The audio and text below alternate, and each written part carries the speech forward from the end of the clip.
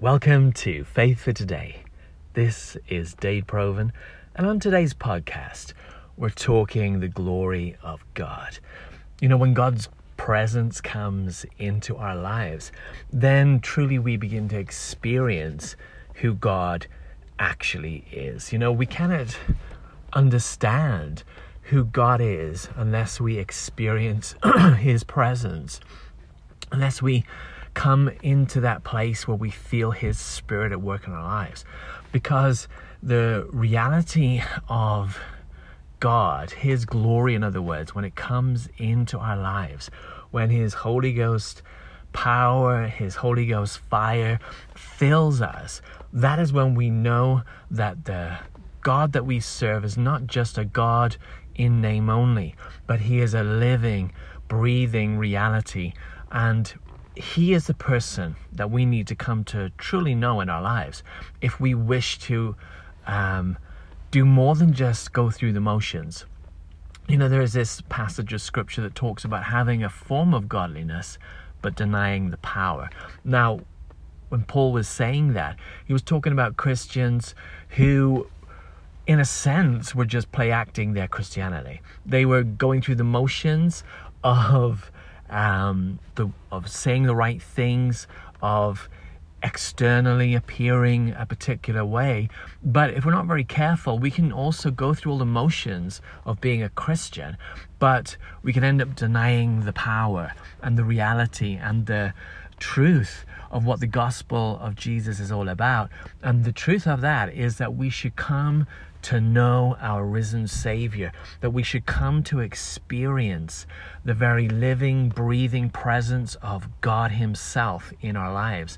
Because in, the Old Testament, you had the things that they called like the tabernacle, where the Ark of the Covenant would be, and that was representative of God in the midst of, His people. Or you had the temple, where again, it was supposed to represent the place where God would meet with His people. But in this day and age, we are the temple of the Holy Ghost. Each one of us are a physical temple of the presence of God, of the glory of God. And it is a very unique experience to be a living temple of God. So it isn't just something that we build literally physically as a brick building. And obviously we have churches, we have these buildings that we go to worship God in, or we go to sit and hear a service. But the real encasement of where God wants to dwell is actually within our lives. Jesus said He would be with us and He would be in us. He also talked about the infilling of the Holy Ghost, this comforter that He would send, even the Spirit of truth that would be with us and in us forever. And so this relationship that we experience of God in our lives in the New Testament is actually very different from what we read about in the Old Testament, where it was a building that, physically would have the cloud of God's glory, come in, and then the worshippers could no longer stand because it was so intense. But we have this exciting and, as I say, unique experience that we ourselves, this person that we have been created by God to be, this redeemed vessel that we are, that we're called to God's kingdom. There is something, a deeper, a greater, and a more a kind of an experience for us to enter into when we are infilled with the Holy Ghost, when we receive this baptism of the Spirit, and when we are filled, then we come to know truly the power, not just the form of it, not just the doctrine of it, not just written words of it, but we truly come to experience God in us, Christ in us, the hope of glory.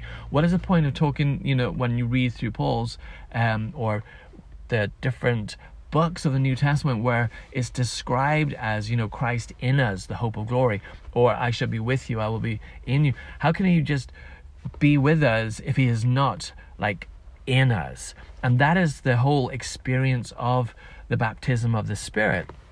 You know, when the New Testament was written, it was written out of a revelation of the Spirit of God. It was born out of the fact that when the Holy Ghost came, when Jesus ascended to the Father and sent forth the Holy Spirit into the world, it was when the Spirit of God came into God's church on the day of Pentecost that the men and women who were gathered in that upper room were changed forever, and they in turn went out to change the world forever. It was with power that God came, and it is with this same glory of God that came on the day of Pentecost that God wishes to infill our lives. He wants to truly be within us. You know, in Revelation it talks there, if any man will open the door, I will come into him and sup with him and he with me. So the relationship was going to be a close one, and our relationship with God becomes a close one as his children. And that is why we can experience everything that God is here on earth through the Holy Spirit that we've been given, through this infilling of the life of God, that same Holy Ghost that raised Christ from the dead, the same Holy Ghost that's in us, the same spirit of faith that was in Paul, that was in Jesus, that was in Peter, is the same spirit of faith that's in us. So we are into more than just words. We are into more than just going through the motions. We're people who want to experience the glory of God. And thanks be to God, because we have received the Spirit of God, then that is exactly what you and I can know in our lives.